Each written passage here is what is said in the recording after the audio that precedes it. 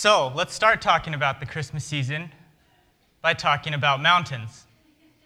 Mountain climbing is biblical.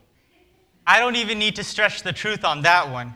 Here's a little graphic that talks about the different mountains and how they were used in the Bible, from Noah's Ark landing on Mount Ararat to Moses, who was an avid mountain climber, meeting with God on Mount Sinai.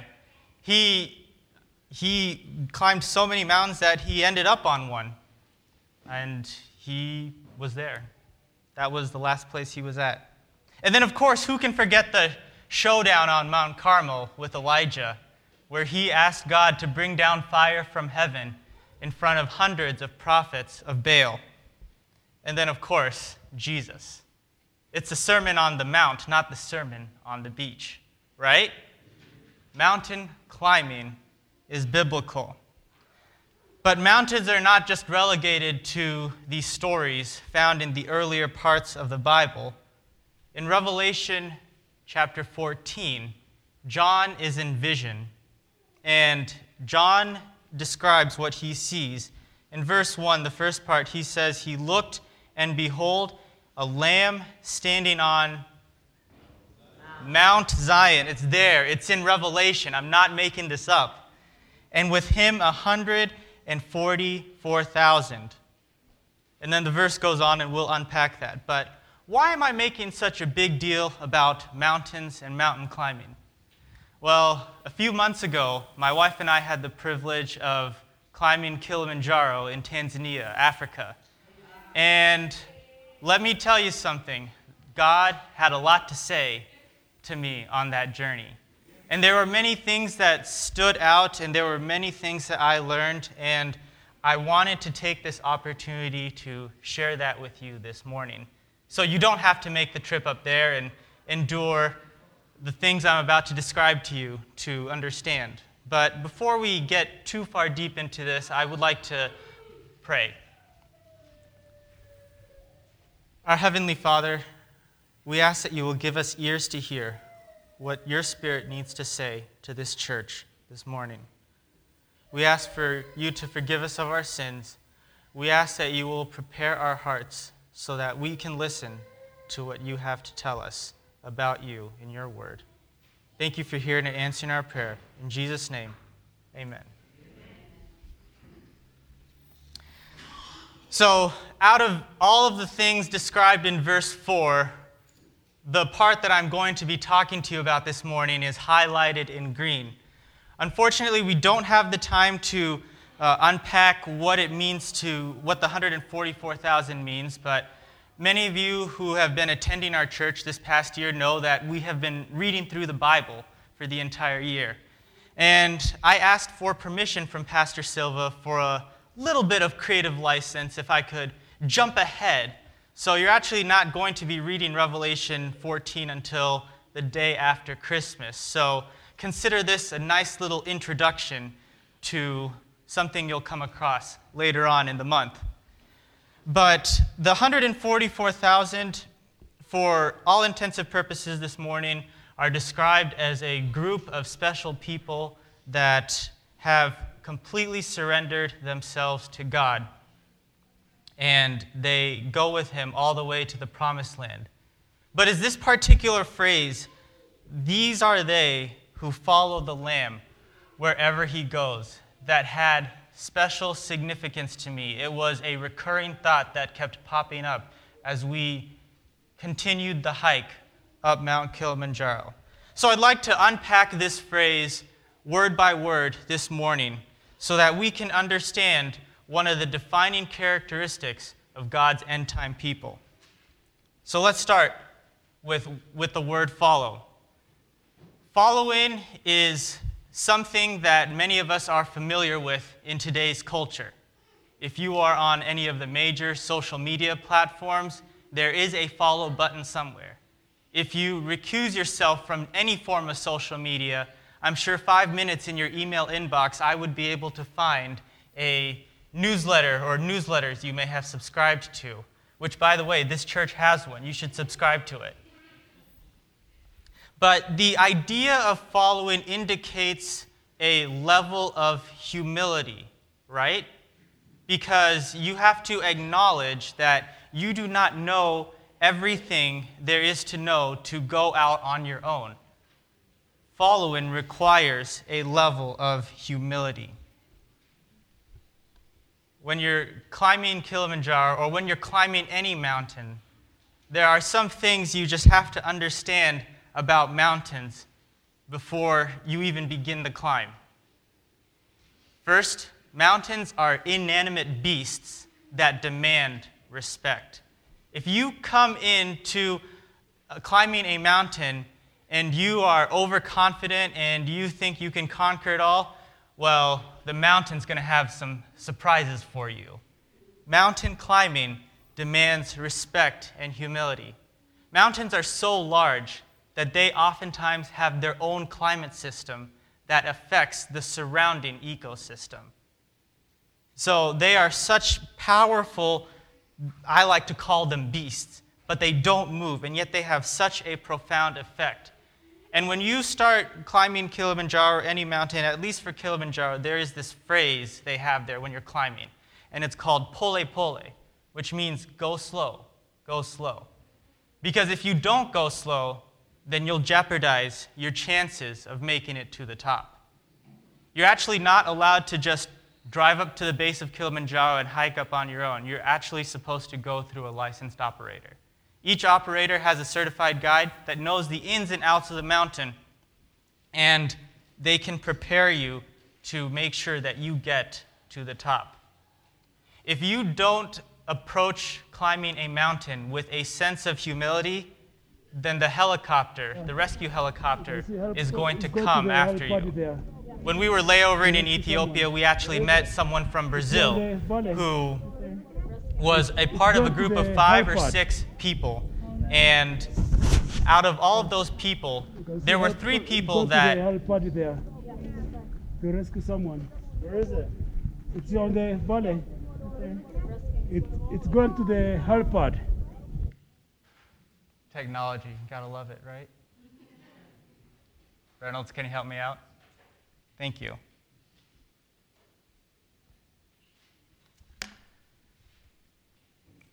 So there were 3 or 4 people in this other group that had no sense of humility climbing the mountain. They would not stay on the trail. They would frequently take breaks. They were also smoking on their way up to the mountain. And coincidentally enough, on day 3, the helicopter that you saw, that you heard of in that video, was there to pick them up. They did not make it far on that climb up Kilimanjaro. If you're climbing a mountain, it requires a level of humility and respect. God's people who make it to the promised land are people that have learned to follow. But it's not just enough to follow, because I could follow a herd of demon-possessed pigs off the edge of a cliff, and that might make me humble, but that would not make me very wise. Who you follow is just as important as the act of following. And in this defining characteristic, God's people have learned not just to follow, but they have learned to follow the Lamb. There we go. Who you follow is just as important as the act of following. They say that if you go visit someone, you can build a narrative around a person based on the pictures they have hanging up in their home. You can figure out the kind of person someone is based on the bumper stickers they have on their car. You can also figure out who people are based on who they are following. I was on Twitter earlier this week, and I checked out the official Twitter account for KFC. KFC's Twitter account has 1.4 million followers, but they are only following 11 people. So I have those 11 people screenshotted over here. And the people that are highlighted in red, Jerry Horner, Melanie Brown, Emma Bunton, Mel C., and Victoria Beckham. How many of you know what all of those people have in common? I thought I heard it. Spice Girls, thank you. Okay, so all 5 of those people are from the Spice Girls. And then KFC also follows 6 individuals named Herb. So KFC follows 11 herbs and spices, which just so happens to be the ingredients in their secret original recipe. Who you follow tells you something about who you are. It reveals something about who you are. I probably should have shared that towards the end. I feel like I've lost half of you to Kentucky Fried Chicken. But here's a picture of all of the people that were involved in helping us get to the top. Out of the 8 or so of us that were a part of our group, there were people from guides to cooks to porters who carried your stuff to even the person responsible for waste management. Now, I want you to look at this picture, and I want you to tell me, where is the lead guide in this picture? I'm not even going to give you a chance. I'm just going to tell you right now. There is no physically qualifying characteristic that sets our lead guide apart from us in the rest of this group. Our guide's name was Amani, and he was a very experienced guide. He was the person responsible for increasing our chances of getting to the top. Now let me tell you something about Amani. Amani has been climbing Kilimanjaro for over 25 years. He summited the mountain over 350 times.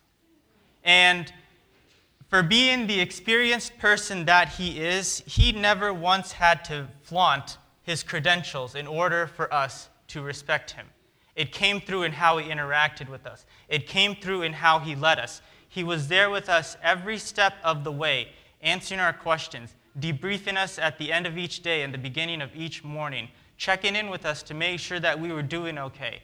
No job was above or beneath Amani. He even explained to us how to use the pump toilet at camp. And because of that experience, because of that interaction, because of that humility he had with us, it did not take us long for us to respect him and his experience. Because we wanted to get to the top, and he was going to be the person to help us get there. So, humility still plays into this part of the phrase. Our guide was not only an experienced guide, but he was a very humble guide. And he was not set apart in any physical way. He was there with us through the entire journey. I find it interesting in this phrase that God's people who make it to the promised land are people that follow the Lamb. It's imagery that reminds us of the sacrifice, of the surrender, of the intense love that God had for us. And it's interesting because it doesn't say that these people have followed the king or followed some majestic royal grandeur. No, the imagery that is evoked here is one of humility. God's people who make it to the promised land are people that have learned to follow the Lamb. Sometimes I take this visual for granted here. When I think of following and I think of lambs, I think of your standard picture where you have sheep with a shepherd, right? And you have a multitude of sheep and you've got a shepherd that's kind of standing there overpowering and guiding them. But if you take a literal look at what it means to follow the Lamb, this is what it would look like. It seems a little backwards, right? So I want you guys to keep this in mind anytime someone who may not be a Christian or who may not understand the depth of what the Lamb means, to understand that it probably seems strange to them because this is what they are seeing. It doesn't make sense unless you understand the significance of the sacrifice. But once you understand the significance of the sacrifice, it all comes together. God's people have learned not just to follow, but to follow the Lamb. But that's not all. God's people who make it to the promised land have learned to follow the Lamb wherever. Out of all of the words in this defining characteristic, this by far, in my opinion, is the most powerful because it speaks to our insecurities and it compels us to be vulnerable. Follow the Lamb wherever? Let's take this down a level. If you had someone that called you up and said, hey, let's hang out and go somewhere, you might respond by saying, sure, where are we going to go? If that person says, oh, wherever, how are you going to feel? How will you respond? A lot of it will probably be dependent on your personality. If you are a type B personality, then you might be more laid back and relaxed and, yeah, I don't care where we go, let's just go somewhere. If you're a type A, someone that needs a plan for everything and a backup plan for everything, then you might be a little bit uncomfortable. Regardless of your personality, though, I think we can all agree that a large part of that request would depend on who's asking, right? If a complete stranger were to make that inquiry of me and ask me, hey, let's go wherever, I'd be less inclined to just tag along. But if it's someone I know, if it's someone I trust, then it becomes less of an issue. Okay, so we go up the mountain. We have acknowledged the fact that we need to follow our guide. We have acknowledged the fact that our guide is experienced and he's humble, and we have a trusting relationship with him. Okay, he's going to lead us. We're going to follow him wherever. That sounds great. But what happens if your guide, who you trust, is leading you up a mountain and he's leading you downhill? This was a phenomenon that I dramatically underestimated climbing the mountain. Because you see, when you are climbing mountains, you have this visual in your head that you take where you are and you take where you eventually need to be, and as long as you're closing that gap, you're making progress. As long as you're going uphill, you are climbing the mountain. And I thought that was it. I thought, okay, climbing a mountain means that we're always going to be going uphill. But that's not the case. Surprise. Here's an altitude graph of the elevations that you would be staying at the beginning and end of each day. So we took the 7-day Machame route, which is a route with an 80% success rate. And you can see that for the first couple of days, you are making significant progress. You're starting at about 6,000 feet, and you are just going uphill all the way. You can see your progress because on day one, you go from the thick rainforest to towering above the trees and potentially above the cloud cover. And it feels great because before this climb, Sitar and I had never been above 9,000 feet, and we were above that at the end of day one. And so we were hyped up, we were excited, we could tell that we were making progress. But I want you to take a close look at day 3 up there. Day 3 was a very difficult day because we woke up and we started at about 12,000 feet in elevation. And you climb up to an elevation of about 15,000 feet.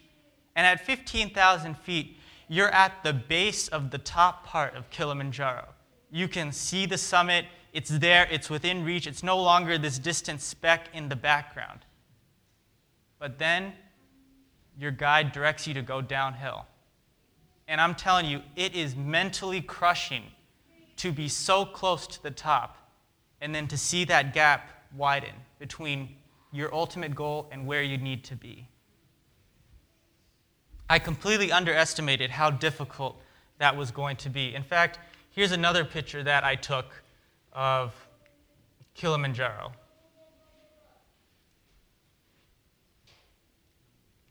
Do you see that picture? That picture makes me really angry because you can see Kilimanjaro in the background, coyly looking at me, letting me know it's there. But do you see all of those ridge lines in front of it? Do you know what's behind those ridge lines? Downhill. And I am telling you, when you have this expectation that you need to go up and you're going down, It's tough. It's difficult. Oh, it still makes me angry right now. But this is partly what makes the climb successful to many climbers. And it's this concept known as acclimatization, adjusting to a higher altitude and a harsher environment. The principle behind acclimatization is that you want to climb high and you want to rest low. The idea is if your body does not adjust to an environment with less oxygen, then it's going to panic and it's going to cause potentially a number of complications that will jeopardize your chances of getting to the top. So you kind of have to ease your way into that harsher environment. And you do that through acclimatization by climbing high and giving your body a warning of what is to come. Hey, body, there's thinner air up here. You're going to have to work extra hard to make sure that you can adjust. But to prevent your body from panicking, you go back down and you rest low so that your body has a chance to recover. And even though you're going downhill, this process makes you stronger for the rest of the journey. So sometimes going downhill may seem defeating, but it's designed to increase your chances of success. In fact, this is actually a misconception about climbing Everest. When you look at a map of a route or routes going up Everest, you'll see a single line snaking up to the top with checkpoints along the way. But you would be mistaken to think that you climb Everest by first getting to base camp, then going to Camp 1, to all the way up to the top. The climb actually looks more like this. You get to base camp, you acclimate, you get adjusted to the higher altitude, and then when the time comes, your guide will take you up to Camp 1. You'll stay there for maybe 1 or 2 days, and then you climb back down to base camp. And then you go back up to Camp 1, and then Camp 2, and then you come all the way back down to base camp. It's a staggered climb up Everest. It's not a straight shot journey. And that's why climbers spend weeks on Everest, because they need to acclimate to the higher and harsher environment, especially for when they prepare for going to the death zone. So climbing mountains requires not just going up, but it requires going downhill. The journey is not linear, but it's designed to increase your chances for success. When I think of journeys, I think of the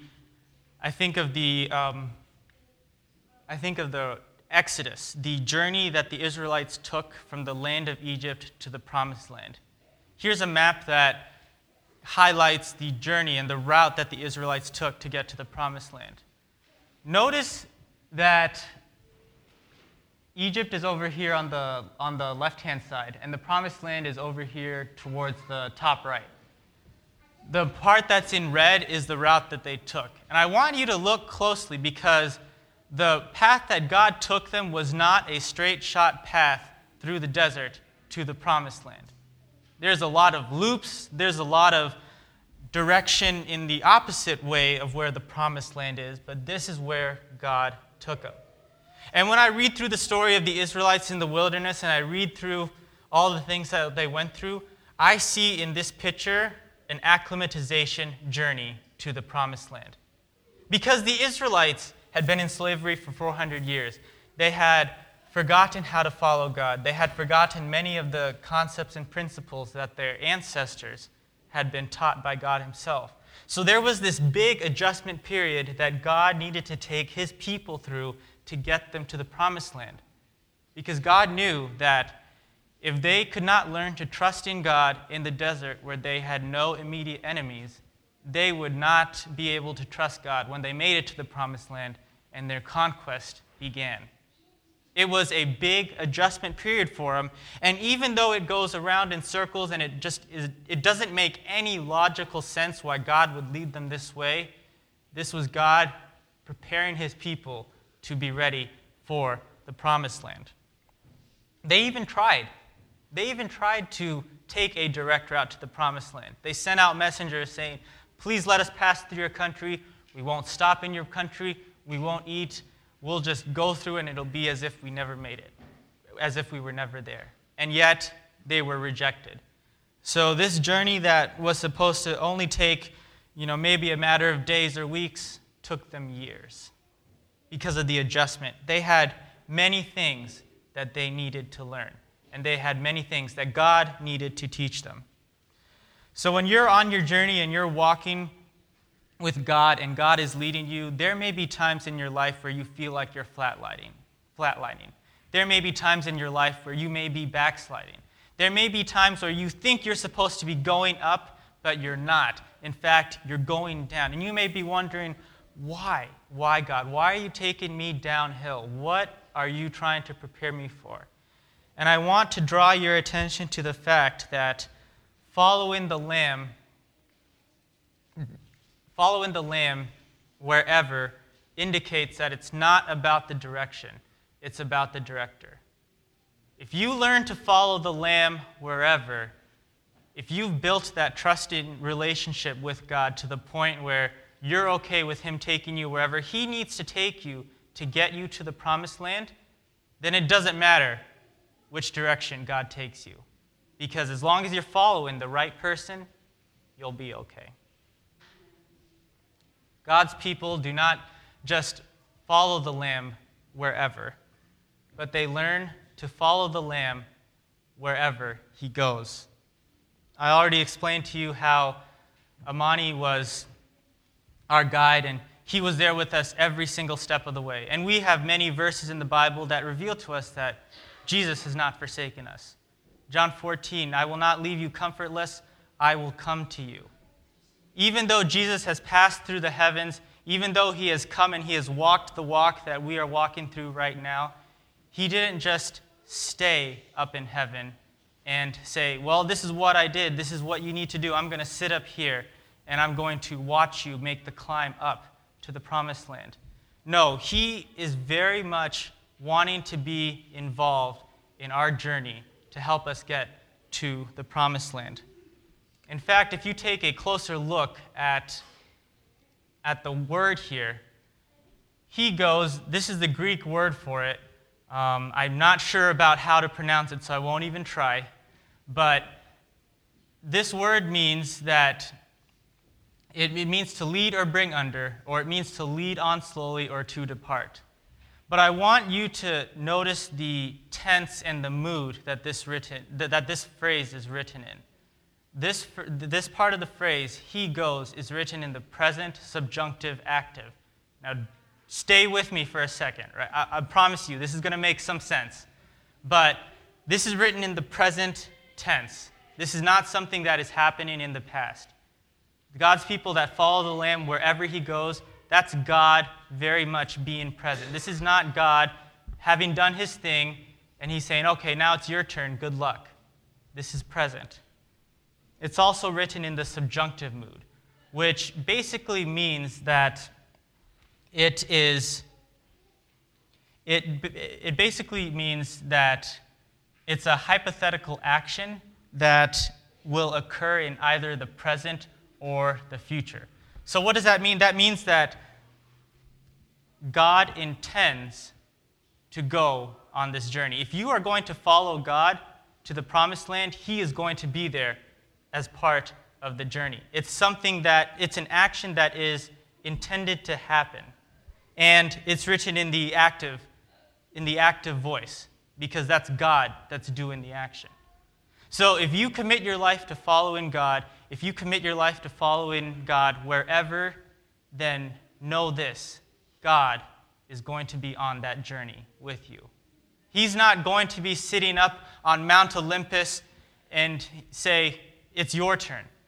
He's not going to go on this journey with you feeling obligated like, I did this once, I got to do it again. This is something that God wants to do for you because He wants you to be in the promised land with Him, where sin no longer separates us from Him. And I think that's very powerful, because God's people that have made it to the promised land are not alone. They don't have to do this journey on their own, because God is there with them. It was a dark and stormy night on the night of July 3, 2019. Tanzania is 8 hours ahead, so At 11:30 at night for us, it was probably sometime in the early afternoon for you here. But Baltazar had come through each tent and woken us up at about 11 o'clock saying we needed to pack up and we needed to get ready for the summit push. It was below zero, it was really cold, and it was no different than a Michigan winter, let's be honest. We got up at 11:30 and we left to make that final summit push at 12:30 at night, while you were enjoying being at work, probably. But those 7 hours climbing about 3,000 feet were some of the toughest moments of any time or any point in my life, up to this point in time. Here's a video of the pace that we took climbing that last 3,000 feet right here. Those aren't full steps. Those aren't regular steps. Those are half steps. And we were going slow up that mountain. Our guide was responsible for setting the pace going up that mountain. And he was deliberately going slow because if you go too fast, then you'll work up a sweat, and then you'll get cold, and you're going to be miserable. Go too slow, and you'll be too cold, and you're also going to be miserable. This is where following the guide becomes important, because if you don't follow the pace that your guide sets for you, then that could mean the difference between making it to the summit and not making it to the summit. It was also the air was very thin up there. So, is the audio on, Reynolds? I'm breathing heavy like this.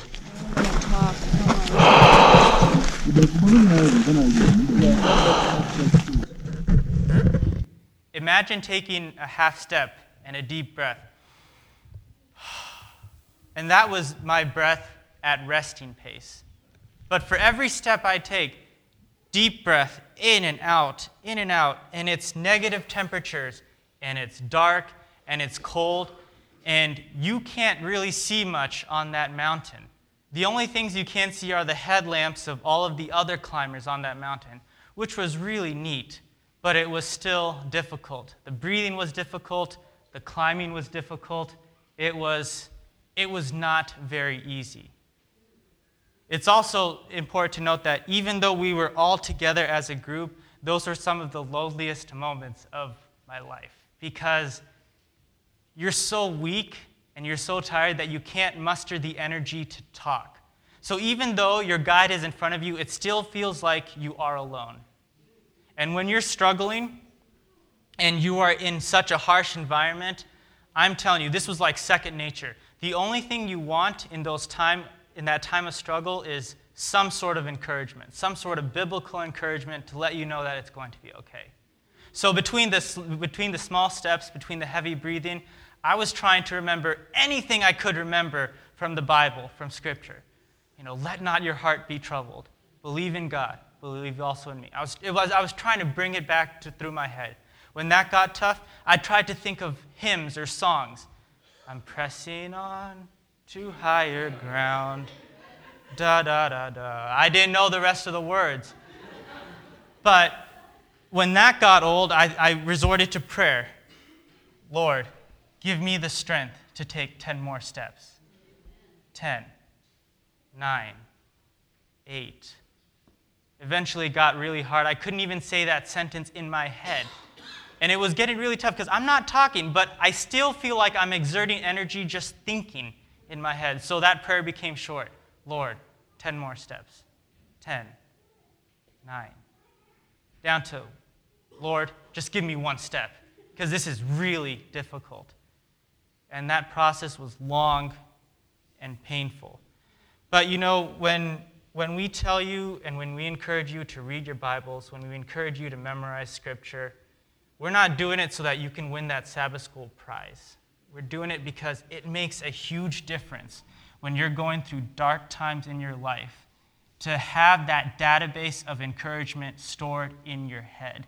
Because when you're up there on that mountain and it's cold and you're struggling, your chest is tight, your throat is tight, you're popping ibuprofen like peanuts, which is how our guide described it to us, all you want in those moments is biblical encouragement. And so that's why it's important now. Please memorize as much as you can. Put that information in your head so that when you go through the dark times of your life, you'll be able to recall it. And this is one of the big regrets I had because I wish I had known more. I wish I had learned more before that climb. And so don't ever find yourself in a position where you wish you had known more.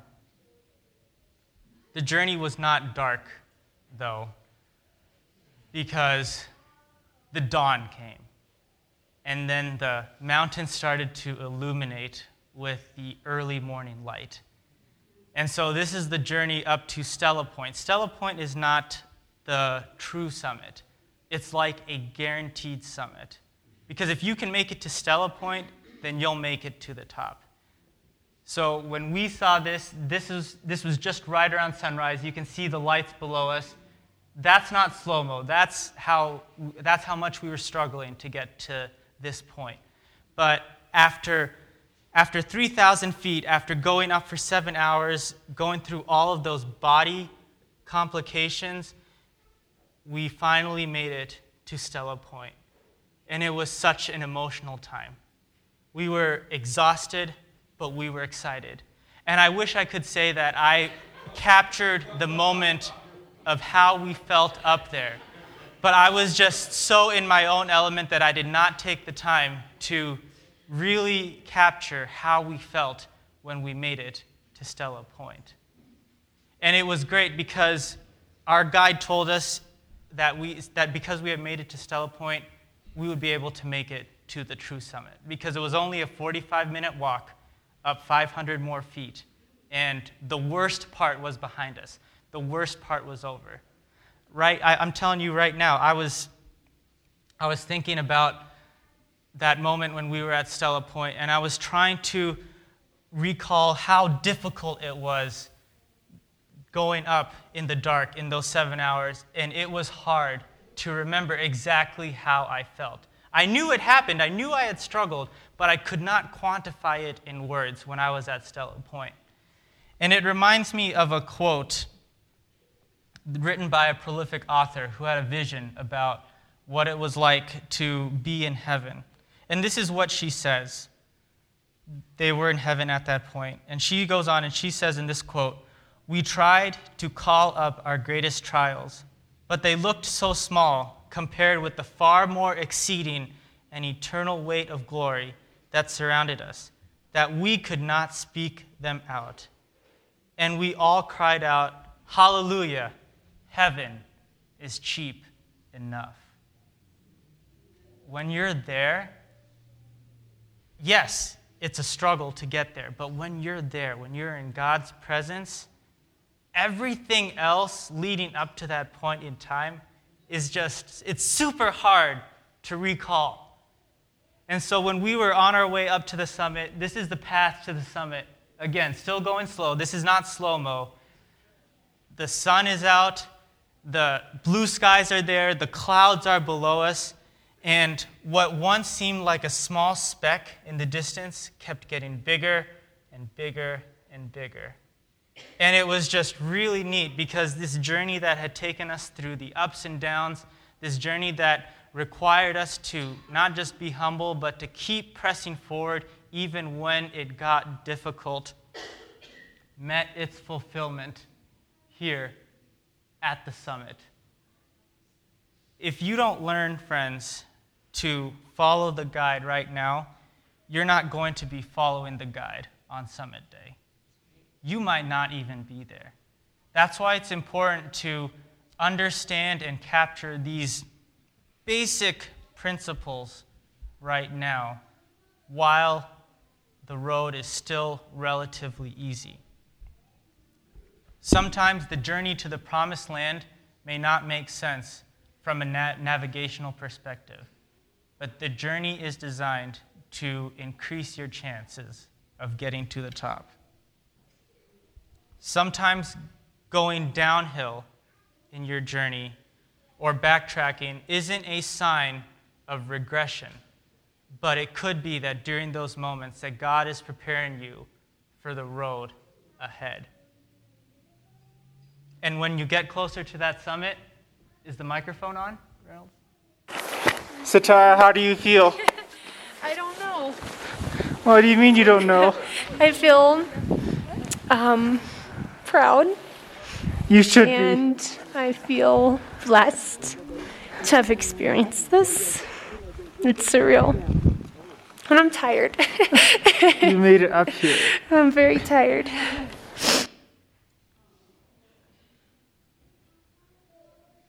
It's worth it, friends. I haven't been to heaven, but through this experience, learning what it means to follow your guide and then making it to the top only makes me want to follow the Lamb even more. And that's a defining characteristic of God's people that make it to the promised land at the end of time. They have learned to follow the Lamb wherever he goes.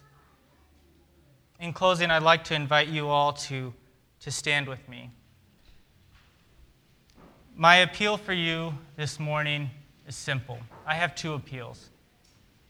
Some of you here may have been looking at the mountain from a distance, but you may have never committed to making that climb. And you've been wondering whether or not you should commit. And you may have never made that decision to commit to following the Lamb. And so with every head bowed and every eye closed, I want to invite those of you who have never made that commitment, but you want to make that commitment this morning, to raise your hand to say, Lord, I want to commit to following you for the rest of my life. Is there anyone here that wants to make that commitment? Amen. Amen. My second appeal is for those of you that have committed to following the Lamb, but maybe there have been times where you have not followed the Lamb wherever he goes. Maybe you may have veered off the journey, or maybe your trust in God has lapsed, or maybe you felt like you had a better way or a better idea of how to get out there. But this morning you want to recommit to following the Lamb wherever he goes, even if it doesn't make sense to you. If that's your desire, I want to invite you to come to the front. I want to have a special prayer for you this morning. Friends, the journey is only going to get tougher before we get to heaven. But God, in his mercy, wants to lead us there. And he wants to lead us through the journey that is designed to help us get to the top. If that's your desire, I want to invite you to come to the front. Time is short, friends. Now's not the time to take this lightly. God wants us to be there in heaven with him.